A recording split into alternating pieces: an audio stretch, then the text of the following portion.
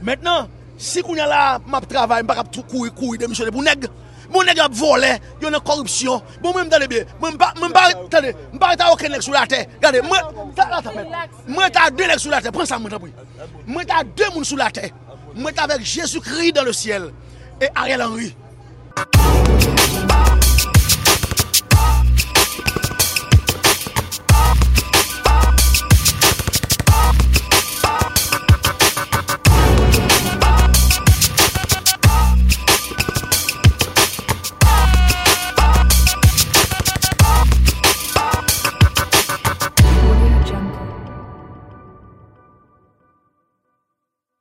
Hello guys, welcome to the 11th episode of the 1804. Today we'll be looking at, obviously you can see on the screen here, but a list of magistrates that are deemed unqualified to even do their own job.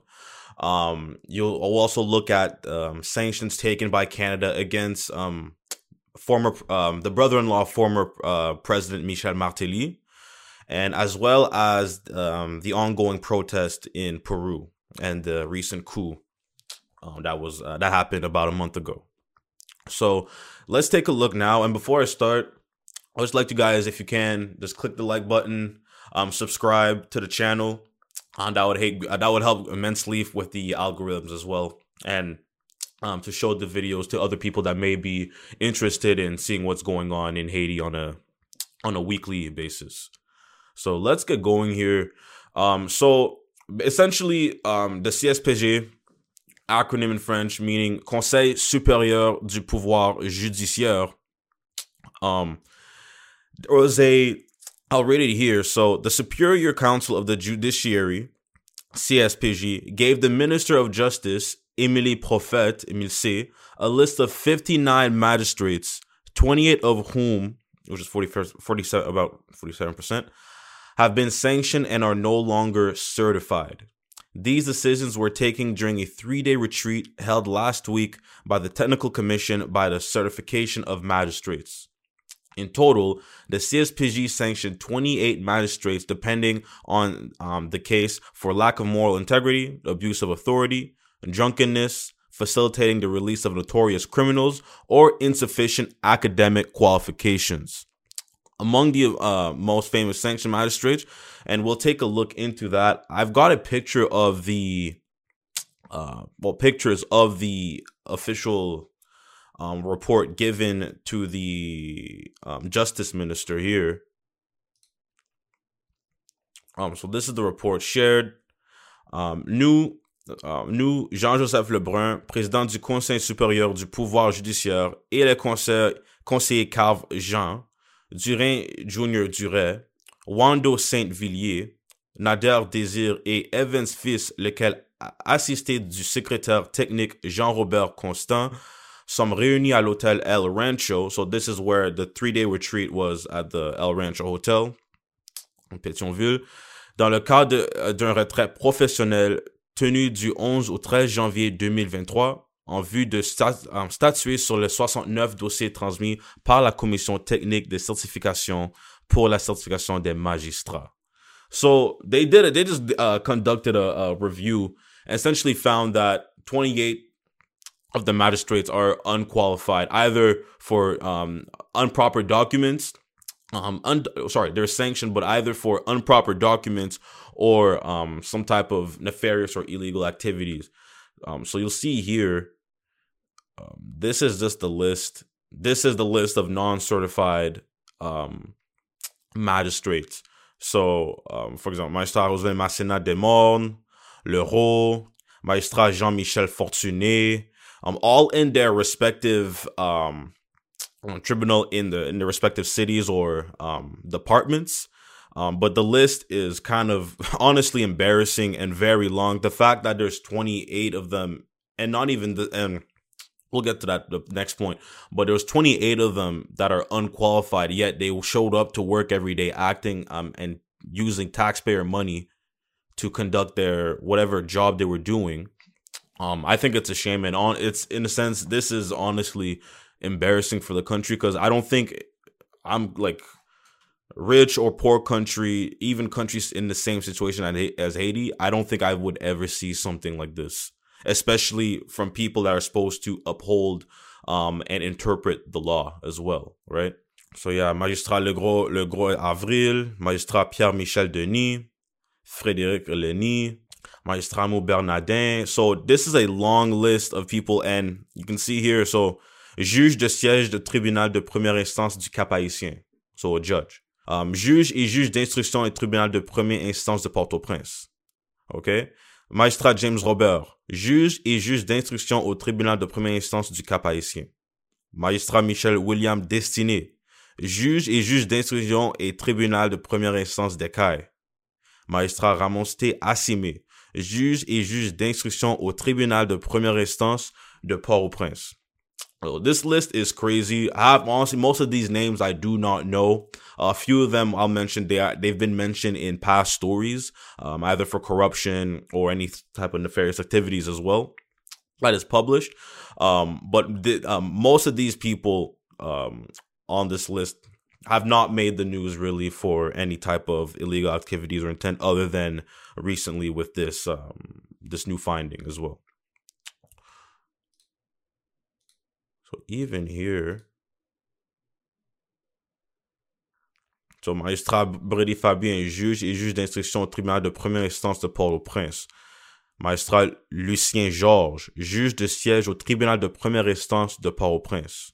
Magistrat Evans Eltimar, substitut du commissionnaire du gouvernement près la cour d'appel de Port-au-Prince. All these that were sanctioned held high positions in the judicial system in Haiti, which then again, you respond in this, once you take up this job, once you become at least in my view, when you become a public servant, you're not in it for you yourself. Yes, you want a good salary to support your family, but you're doing the job to serve the public. You're getting paid with taxpayer money, and you're taking the job. The main problem with this is that I'm sure there's a lot of young Haitians or Haitians in the system right now that would do the job with no corruption and would do it well. But sadly, the positions are taken up by a bunch of dumbasses that just want to enrich themselves while occupying positions they don't even qualify for. Only in Haiti you will see this. Nowhere else. Only in Haiti. So, and just to give you an idea, I'll go back to the article here.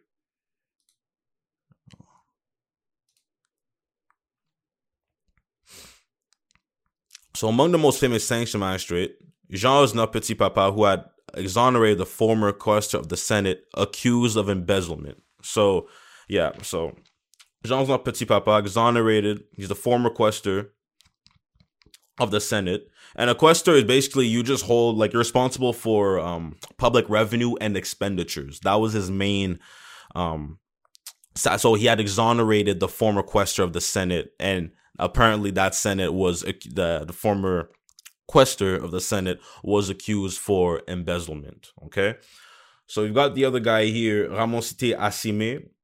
He was in charge of the Petro-Caribe case and suspended the Petro-Caribe investigation. So the Petro-Caribe case it was the investigation once Venezuela was hit by sanctions from the United States that completely stopped the Petro-Caribe credit line fund, which essentially was subsidizing the gas prices for Haitian citizens, obviously in Haiti. So the fund of that money for the subsidies, they were gone under the Martelly investigation. And you see too, one of the, I forgot his name, but Ronnie Celestin, literally that same year, bought a house in Laval for $3.4 million. Alors, l'argent de l'État vraiment made its ways around, we can assume. So who else here? So, and vice president Ramon Assimé, so he was in charge of the Petro-Caribe case, and he had suspended the investigation. He was also the vice president of the National Association of the Haitian Magistrates. Gary Aurélien, accused of corruption, in charge of investigating the case of the assassination of President Jovenel Moïse. Okay, so that's another guy that's on the list who's been sanctioned and are no longer certified. Okay, so we have Ikensen Edumé. This guy, he was in charge of the case of the Haitian state against Sojourner, having canceled the mandates against shareholders of the private electric company. So Sojourner, if for those of you who don't know, Sojourner is a private company owned by Dimitri Vorb, from a German descent in Haiti. He's one of the considered oligarchs that had a sweetheart deal with the state of Haiti to provide, which I find dumb, but he was essentially, his company was providing electricity to Haiti to the electrical grid, essentially.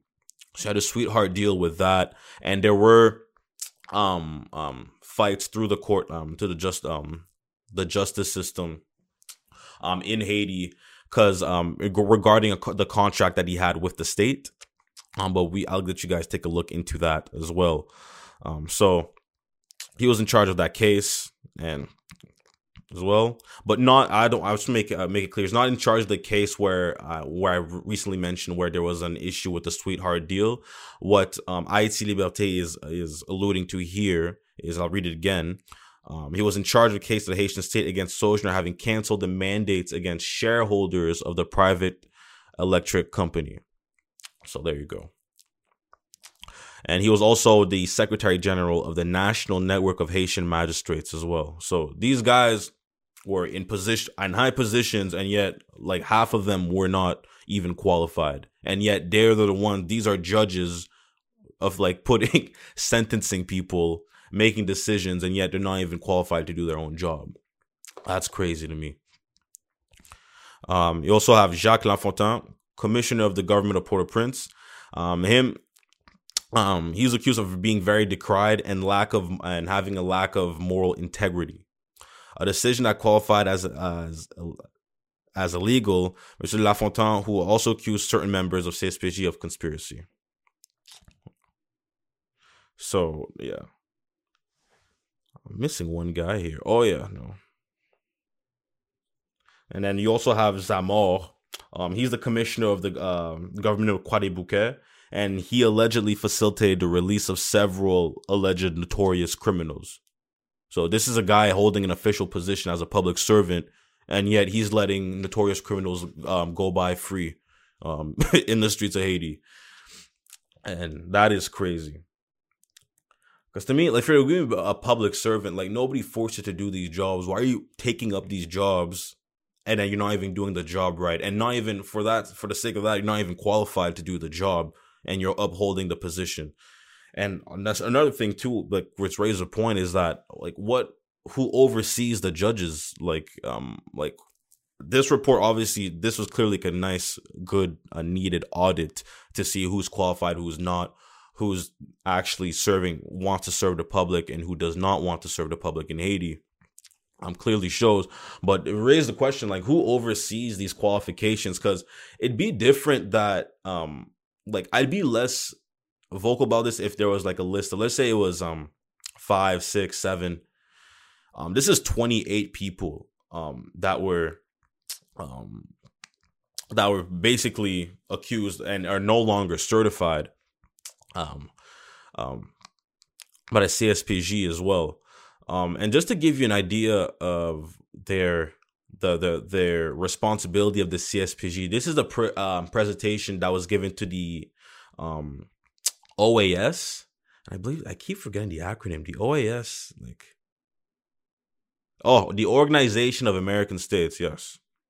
So this is a presentation, and just to give you like what their responsibility is by their definition, l'administration et le contrôle du pouvoir judiciaire sont confiés à un conseil supérieur du pouvoir judiciaire qui exerce sur les magistrats un droit de surveillance et de discipline, et qui dispose d'un pouvoir général d'information et de recommandation sur l'état de la magistrature. So essentially, I'll read it here. I'll translate it. The administration and control of the judiciary power are confined to a consultation, superior consultation of the power of the judiciary, who exercised on the magistrates the right of surveillance and discipline, and dispose of power of general information and recommendation on the state of the magistrator. So that is their responsibility. Really, to surveil and discipline. That's what they were created there to do. Okay.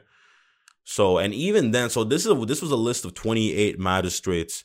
And I did some more research, and this is not the first time that this has happened as well. Back in 2020, la CSPJ expulse 19 juges pour faux diplômes, vol, racketeering, and manque d'intégrité. So it's not the first time a bunch of judges in Haiti, and these are the same people that are supposed to, again, I keep repeating it, uphold the law, which already Haiti, in the situation, it's not somewhere the laws are really structured. You can get away with a lot in Haiti, especially if you've got money. Especially if you've got money. So I said, so this has happened in the past, like, and mainly for false diplomas and racketeering. Let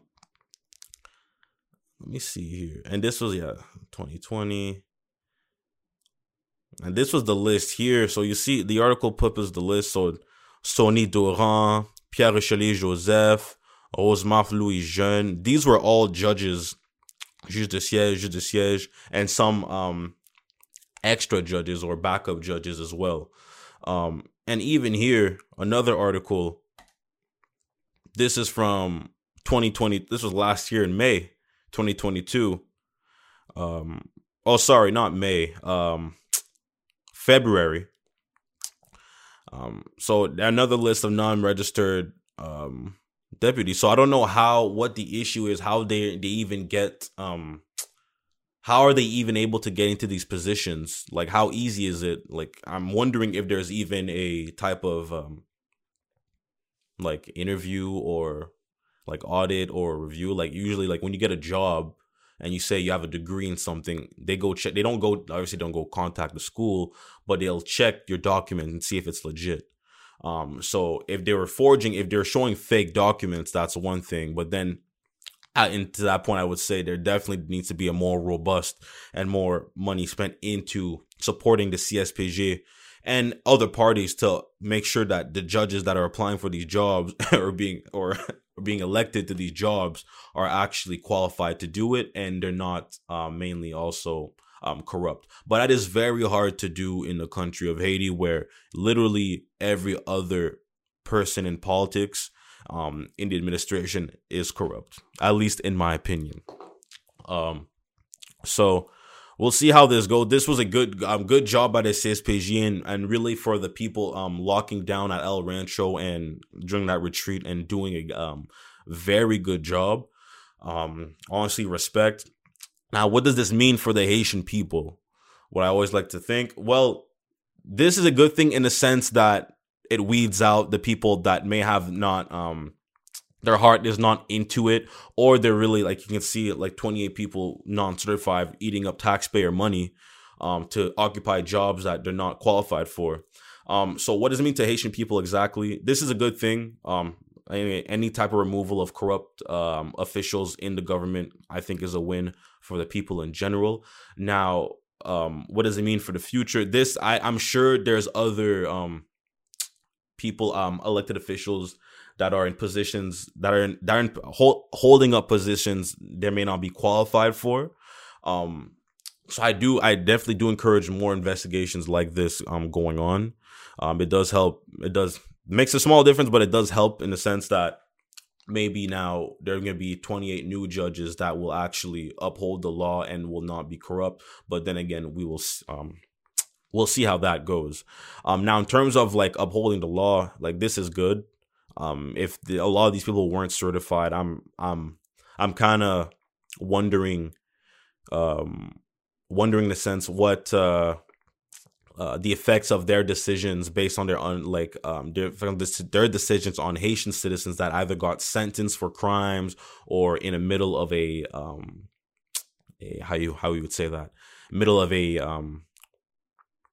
case, a court case in that sense, and then these unqualified or corrupt judges were taking this biased decisions based on their corrupt activities or beliefs, or they weren't knowledgeable enough since they weren't certified to do their job. So we'll see.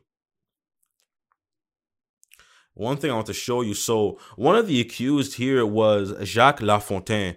And so this is a clip.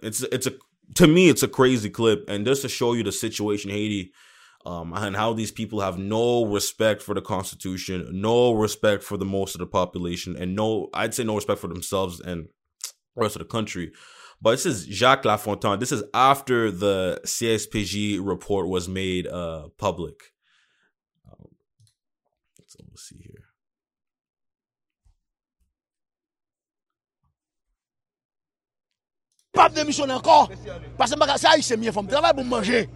So he said he's not gonna demission. He's not gonna leave his post because he's Haitian and he needs to eat. He needs to eat. So let me just I'll play the clip again and I'll pas démission encore parce que bagage ça c'est mieux faut travailler pour manger, pour m'habiller pour vivre. Manger madame. So ma petite moi. Ou d'accord avec moi? Et si me ménage faut me prendre soin tout. So this guy said, I'm a Haitian, I can't demission because I need a job to work, to eat, to feed my family, kids. And even if I had a girlfriend, I'd have to feed her too. Take care of her too. My bad. So this guy who was basically not even qualified for the job said he's not leaving his post. And then he's saying, I need a job. This guy is in his 50s and it's like acting like this is a normal thing to do. Just occupy a job you're literally not qualified for. And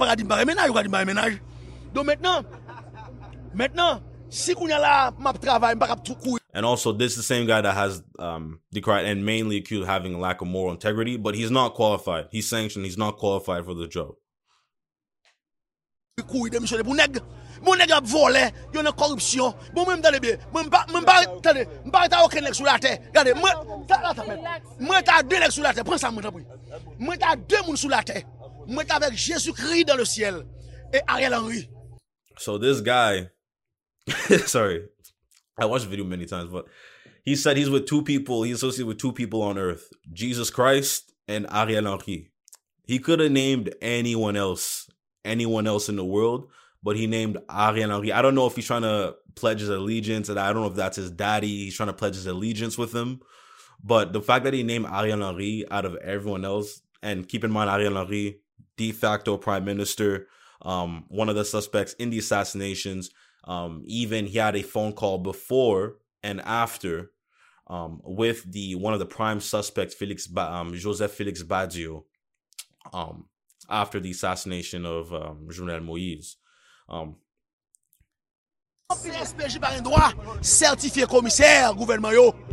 And he's claiming here that the CSPJ can't certify commissioners of the government. But that's not actually, they can do that in a sense based on their presentation and their job. And they can definitely uphold and hold people accountable based if they don't have any qualifications. Because really the CSPJ job is to overview all the judges and make sure everything is going on smoothly. So if there's any type of issues or corruption, that's their job, to create an alert, create reports, and then send it to the Minister of Justice, so she or he can decide what to do next in the next steps. But the CSPJ did sanction all of them. They have the right to do that. Sous nous seulement. D'accord? Yo kon doit de regard sous nous. Le ap nommé nous pour yo ba nous laisser passer pour nous prêter serment, parce que nous devons prêter serment devant le tribunal près duquel nous avons exercé autorité nous. Donc en cela, son bail qui va accoucher en montagne souris parce que yo pas droit ça. Et et parce que principe yo sous principe yo dit a mettre de yo il pas respecter le principe du contradictoire. So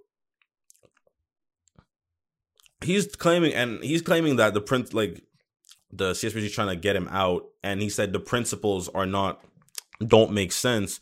But this is the same guy. He's trying to be on this moral high ground, but he's not even qualified to do the job.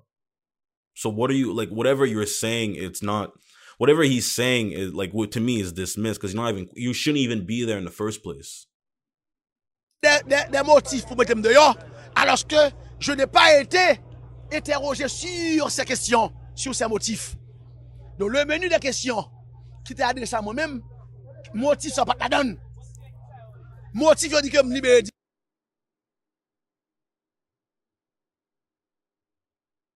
So we'll see how that goes. He's claiming that, and I'll play it again here, but in this clip here, we'll play it again and I'll give you my point. Le principe du contradictoire. Yo prend des motifs pour mettre dehors, alors que je n'ai pas été interrogé sur ces questions. So he's saying they can't really take him out. They can't really remove him because he wasn't interrogated on these questions. Which, okay, like you want to say that, I get it. You want them to be questioned, but you're still not qualified. Like and specifically, he was out here, he was a commissioner of the government of Port-au-Prince, and for being very violent and lack of moral integrity. The CSPJ, if they accuse you for having lack of moral integrity, if you're not qualified, they must have dirt on you as to why. So whether or not you got questioned or not, I get it. But if they didn't, I can't see the CSPJ conducting a report, meeting up in El Rancho Hotel for 2 days just to create a report to lie on you with 28 other magistrates where there's proof that they're corrupt or they're not qualified. C'est un motif. Donc le menu des questions qui t'est adressé à moi-même, motif ça pas la donne. Motif je dis que me libérer. So we'll see. We'll see. One thing is funny, when Haitians lie, they get very loud. That's all I know. They get very loud.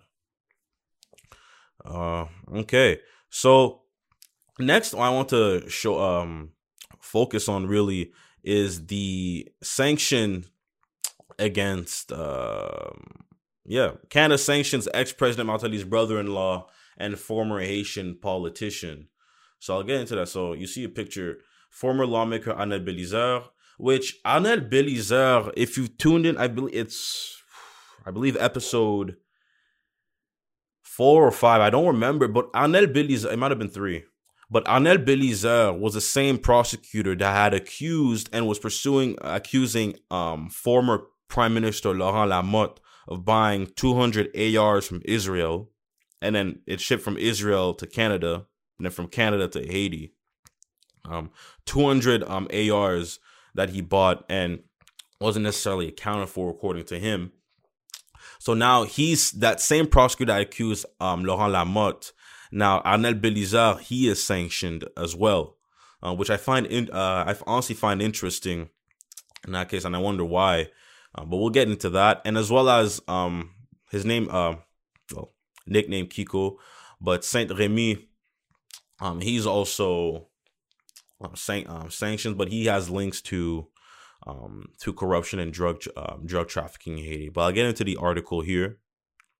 So the Canadian government added more names Friday to its sanctions list involving Haitian political figures and business people.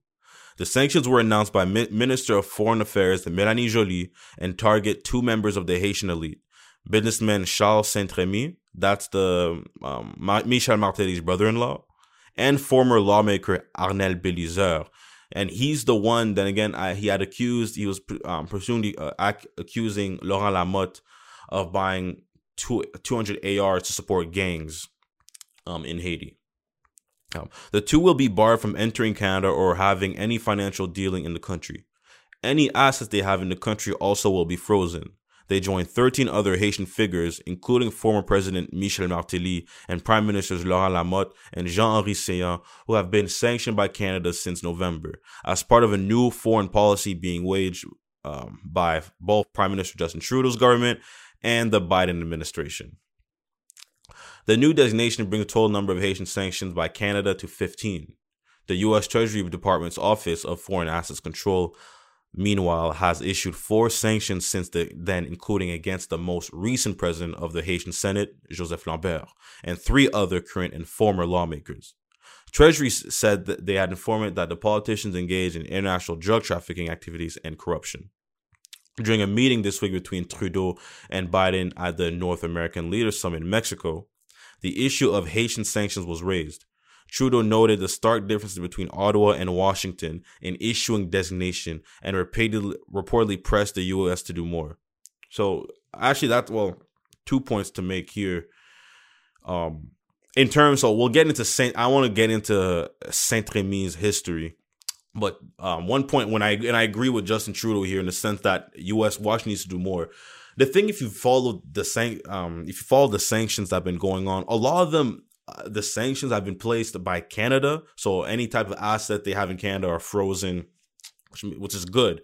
But the thing is, most of these oligarchs live and reside or have most of their assets in the U.S.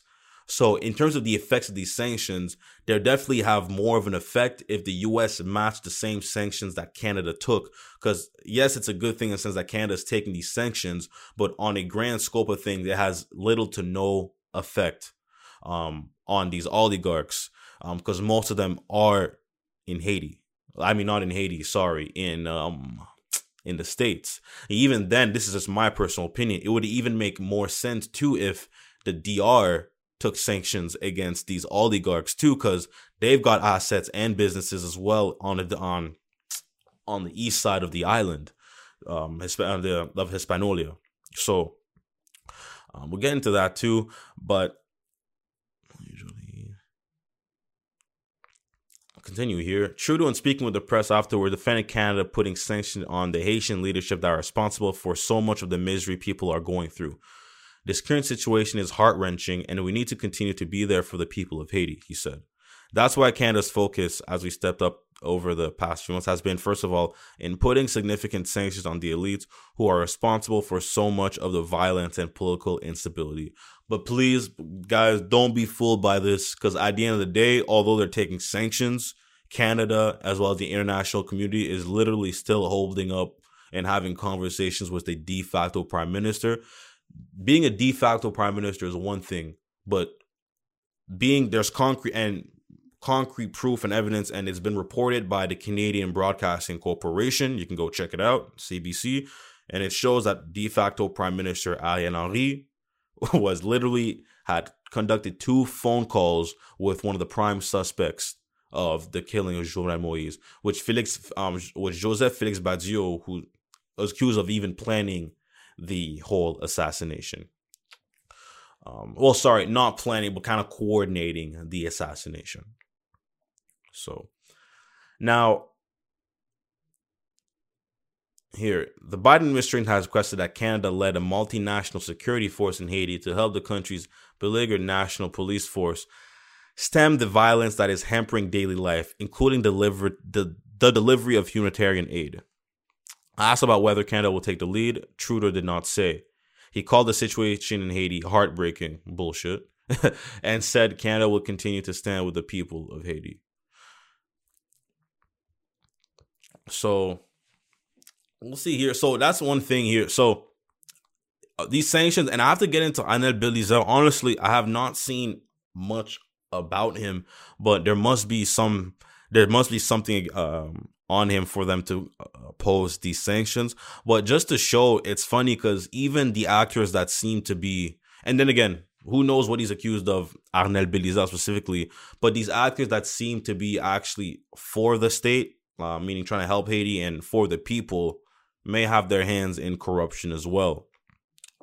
They might be, and even that even leads me to believe, but to suspect, like, okay, well, at the time, Arnel Bélizaire did accuse Laurent Lamotte of buying ARs for potentially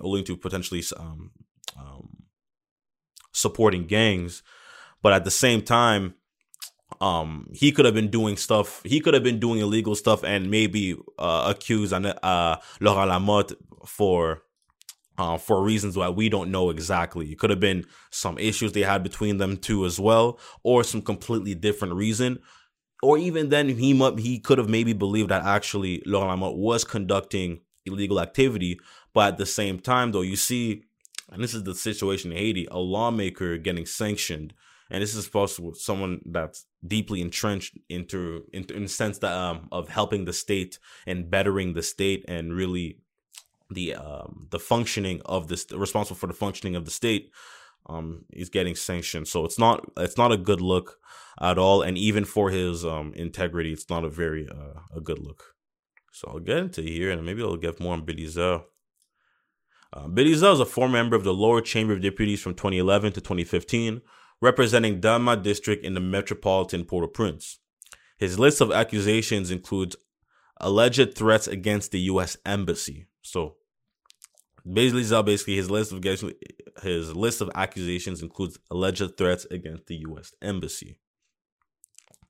So last April, he was shot at least 4 times, according to the Haitian Times, while leading an anti-government demonstration in the Saint-Field district of Port-au-Prince. The incident occurred not too long after the former lawmaker had been released from Haitian prison in December 2021. On November 19, 2019, Bélizaire was arrested along with others while carrying weapons and ammunition from Port-au-Prince to Jacmel. So that's what it is. He was accused of plotting against the internal security of the state as a result of making alleged threats against the U.S. Embassy and the Brasserie La Couronne, the bottler for Coca-Cola in Haiti.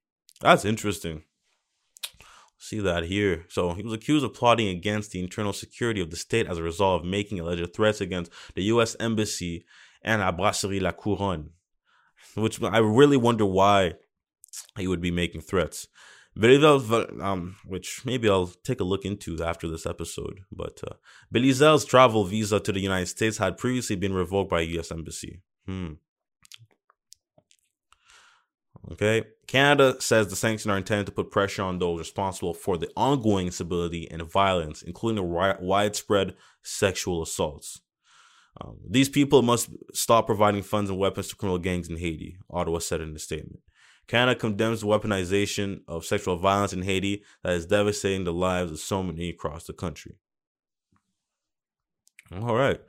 So we'll see how this goes. Honestly, Bélizaire was not someone I had on my radar until these sanctions. So that took me by surprise. However, the sanction against Saint-Rémy, in terms of the group he's associated with, not surprising. However, it was a good thing, sanction. But this, I want to show you here. This is an article from the New York Times back, already 2 years ago, December 12th, 2021. And it's called, titled, Haiti's leader, Jovenel Moïse, kept a list of drug traffickers. His assassins came for it. So this is alluding to, the Jovenel Moïse assassination, because there was, apparently there was a list. He had a list of about a bunch of drug traffickers that he was going to give to U.S. authorities or some type of authority to obviously uphold the law and so they can face charges. So apparently they're saying one of the main reasons he got assassinated was of that reason too. So that list does not come out. So basically his assassination could have been associated mainly to narco trafficking. So I'll let you guys read the article here, but President Jovenel Moïse of Haiti was about to name names. Before being assassinated in July, he had been working on a list of powerful politicians and business people involved in Haiti's drug trade, with the intention of handing over the dossier to the American government, according to 4 senior Haitian advisors and officials tasked with drafting the document. The president had ordered the officials to spare no one, not even the power brokers who had helped propel him into the office. They said one of several moves against suspected drug traffickers that could explain a motive for the assassination. When gunmen burst into Mr. Moïse's residence and killed him in his bedroom, his wife Martine Moïse, who had also been shot and lay bleeding on the floor, pretended to be dead.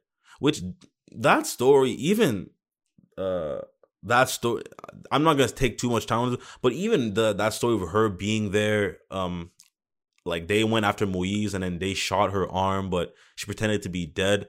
That story is a little weird to me. But I don't want to allude to anything right now, so maybe next episode I'll get into that.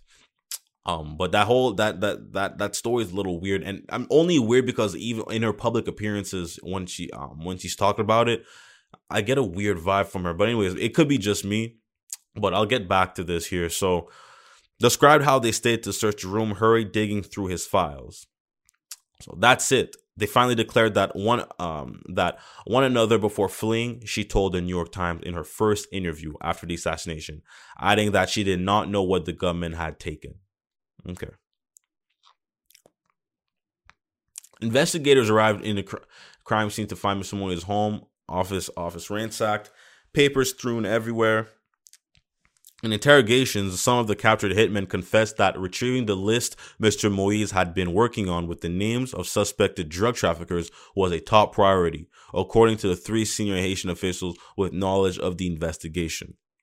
So I'll encourage you to read the rest of the article here. It's titled, Haiti's leader kept the list of drug traffickers and assassins came for it. But the main reason I wanted to bring you here is because, like we previously saw, Canada sanctioned former lawmaker Bélizaire and accused drug trafficking and former brother-in-law of ex-president Michel Martelly. What I want to show you here is what these reports are saying he's involved with. So I'll get to the first one popped up. So this is at the end of the article here. No, if you guys don't know, well, if you guys can see here, this is the picture of how do you call it? Israel Moïse's house. That's where he got assassinated. And then, so I'll get into here. I would be fool to think that narco trafficking and arms trafficking didn't play a role in the assassination, said Daniel Foote, who served as a U.S. Special Envoy to Haiti before stepping down last month.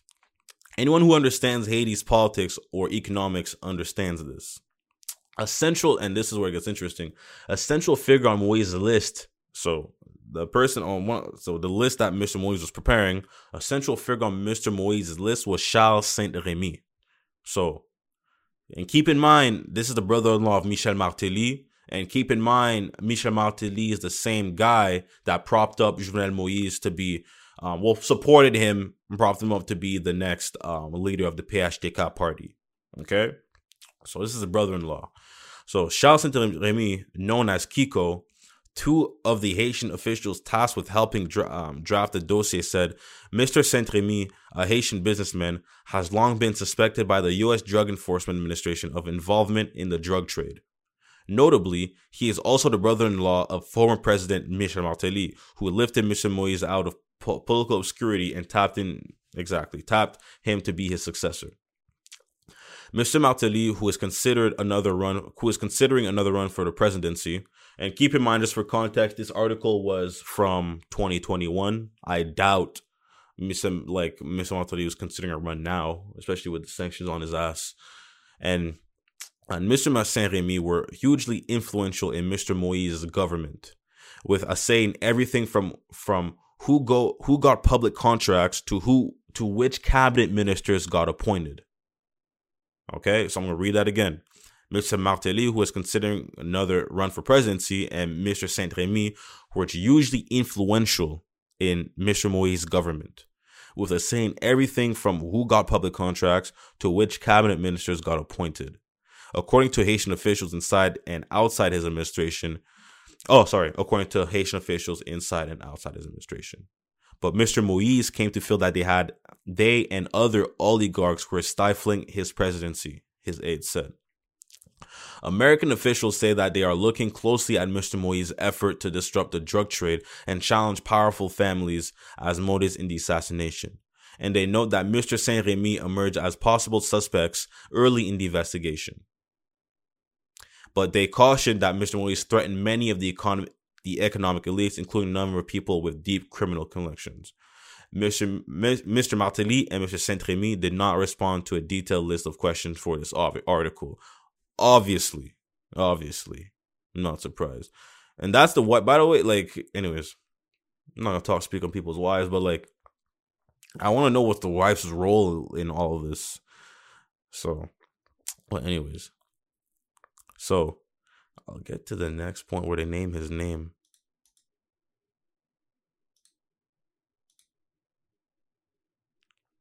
So I'll get another year. So another part here. When Mr. Moïse was chosen by Mr. Martelly in 2014 to be his successor, Mr. Martelly introduced the nation to a supposed outsider with a peasant origins, a man of the countryside who had lifted himself out of poverty by running a banana plantations. Mr. Martelly's associate said his first met Mr. Moise during a conference and was struck by the entrepreneur's business acumen.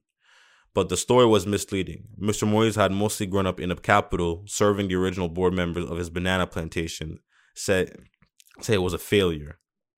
And Mr. Moise was already a close associate of Mr. Saint-Rémy and at least one other suspected drug trafficker. So at the time, too, Mr. Moise was already a close associate to Mr. Saint-Rémy and at least another suspected drug trafficker, which personally leads me to believe, obviously, Moise, like he was in a position of he had to please the oligarchs, businessmen, and then try to find any public funds to help the country. But I'm sure at that time he knew Mr. Saint-Rémy was involved in drugs.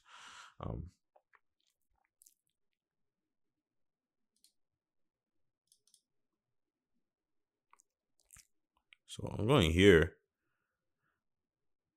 So this expands a bit more on the involvement. But by 2000, Mr. Moise had met and become business partners with Evans Daniel. According to relatives and acquaintances of both men, Mr. Daniel and close friend of Mr. Martelly's would later be accused of drug trafficking. Mr. Moise worked with Mr. Daniel on one of his ventures, Mariella Food Products, which produced biscuits with a pigtail schoolgirl on the packaging. A former high-ranking Haitian police officer said the company was suspected of being a money laundering front. There you go.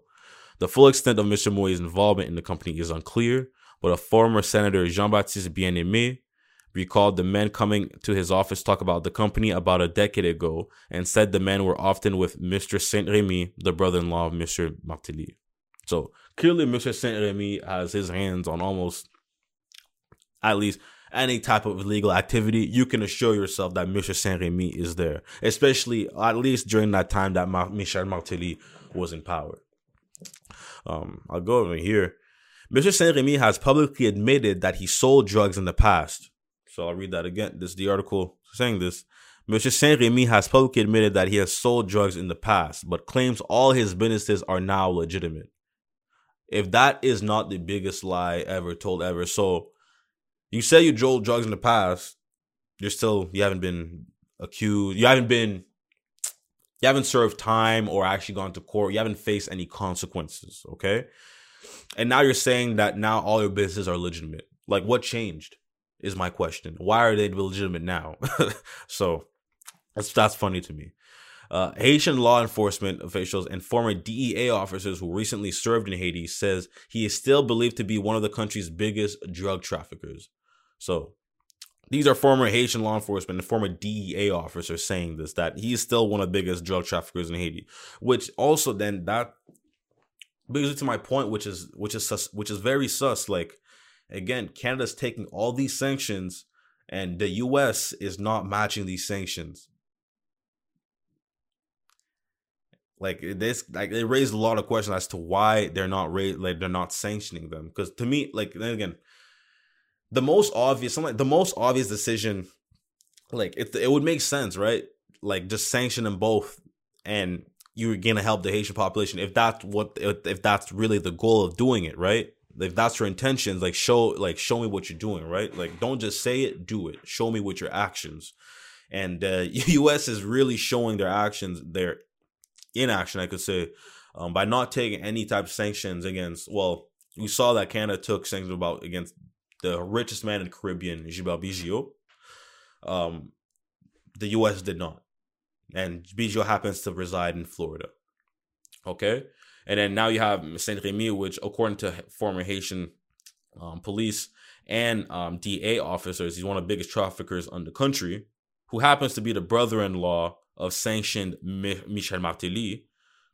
He's not sanctioned. So you've got Bigio, you've got former president who was propped up by Hillary Clinton and the U.S. government, former president Michel Martelly, and Mr. Saint-Rémy, who are all sanctioned by Canada, but yet they're not sanctioned by the United States of America, which to me would have way more effect of the way they move their money around. Especially if you know in the U.S., and I'm assuming Mr. Saint-Rémy, if he's smart, they're not using gold, they're using U.S. dollars. to facilitate that. So if you're using US dollars to do that, a quick sanction, whatever bank he's associated with, either in Haiti or United States, would definitely help. So that raises question to me, what are the intentions of the United States in this too? Because they haven't said anything publicly on this, even on the Bijot's case last week.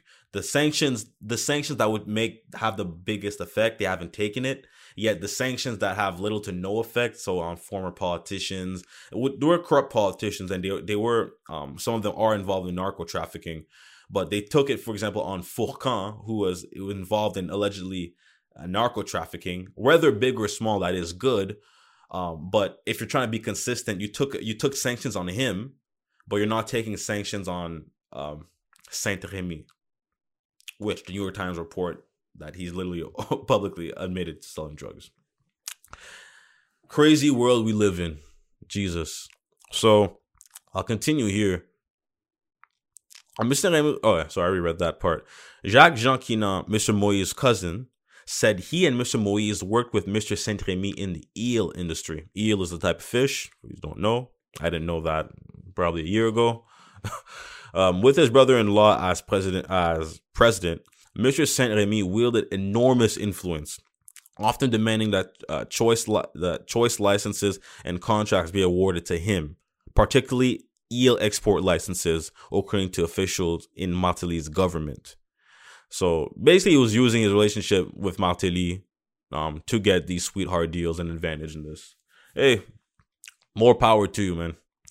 When his demands were not heeded, he could turn violent. In 2015, Mr. Saint-Rémy assaulted an agriculture minister for issuing a contract without his consent. An altercation reported at the time and confirmed by a former government minister. So this guy is not even an elected, just to show how much power he allegedly wielded in the government until he was there. This guy is not even in a position of power, and he's getting mad for contracts that ministers are giving without his consent. So definitely wielded a lot of power in Haiti. As Mr. Saint-Rémy's hold on the eel trade solidified, Mr. Moïse decided to get out of the sector and focus on agri-trends and banana plantation near his hometown. My father said that Martelly family cornered their eel business and made it difficult to get in, said Joverlin Moïse, the slain president's son.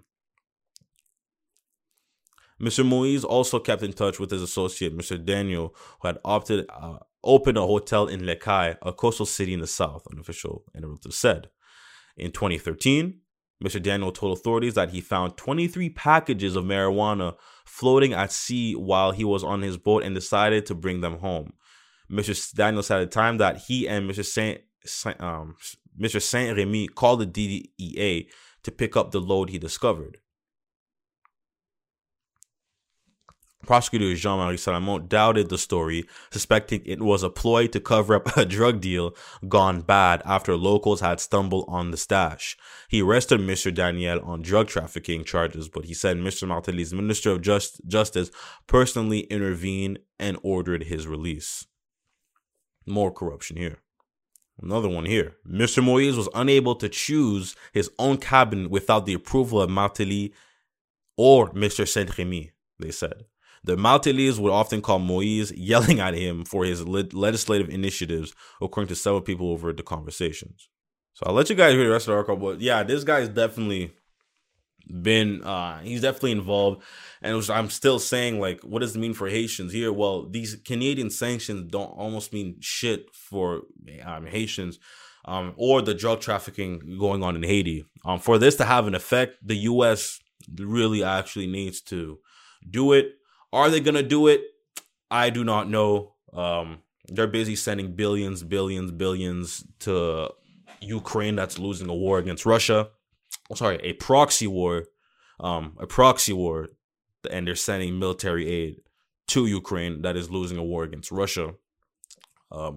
So I don't know if they're too busy to look at the list of articles coming out or the names. Canada's doing it. And then you could say it could be for political play. It could be, definitely. But sanctions are sanctions. They do take effect. So the fact that the U.S. is not taking sanctions and Canada is very telling to me that it seems like they're either not in bed with some, either the U.S. government is in bed with some of these economic elites, or they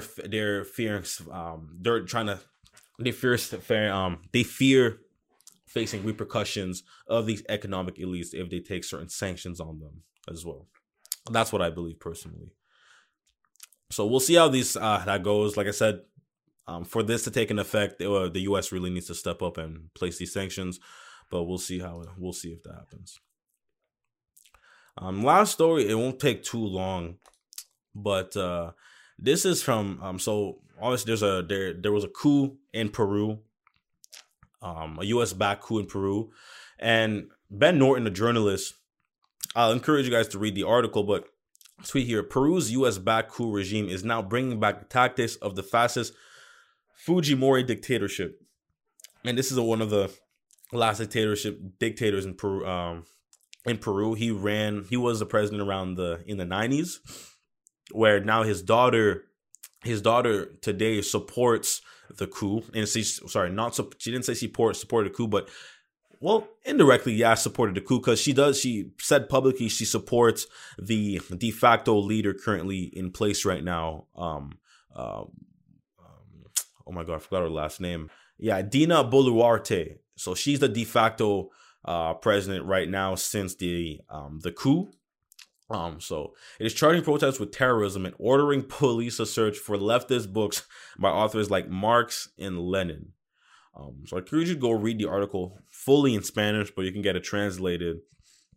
But this is the same thing they did back in the 90s. So just to show you really, in the sense that Latin America and the Caribbean is still in a struggle for true democracy and freedom. You can see, doesn't matter where, when, the U.S. will always be there to support a coup, as long as it obviously supports their interests as well. So I'll let you guys take a look at the article here, but it's very interesting to see what's going on in Peru. Now, what's her name again? Dina Boluarte, will she be upheld as president? I'm sure she will stay and serve her term for a long time, because the same thing can happen once after the 2004 coup of Jean-Bertrand Aristide in Haiti. There was a lot of protests, but it was a lot of the protests were fought back by Haitian National Police to try and bring the protests down and bring the support down, which is the same thing that's going on in Peru. A lot of protesters are being arrested for literally expressing bullshit coup that everyone knows was bullshit, and they're getting arrested for that, and as well as being prosecuted too. So we'll see how this goes. For something I'll keep following here. But yeah, that's it for me, guys. Thank you for tuning in to the 1804. I like your support. I appreciate your support immensely. Please, if you get the chance, like or dislike the video on YouTube. Please subscribe to the channel if you do enjoy these videos. Leave comments or even feedback, anything you'd like to see, for me to cover, or anything that you like about the show or you dislike. We're trying to improve it every week to get better content for you guys. So thank you very much, and please, when you can as well, last thing, go follow the 1804 official on Twitter. So it's the 1804 official on Twitter, where you'll see the links to the episodes out, as well as other interesting maps I post here. And even, let me show you here, even post some maps, videos, what's going on in Haiti or the world mainly. So take a look when you get the chance, guys. Thank you, and take care.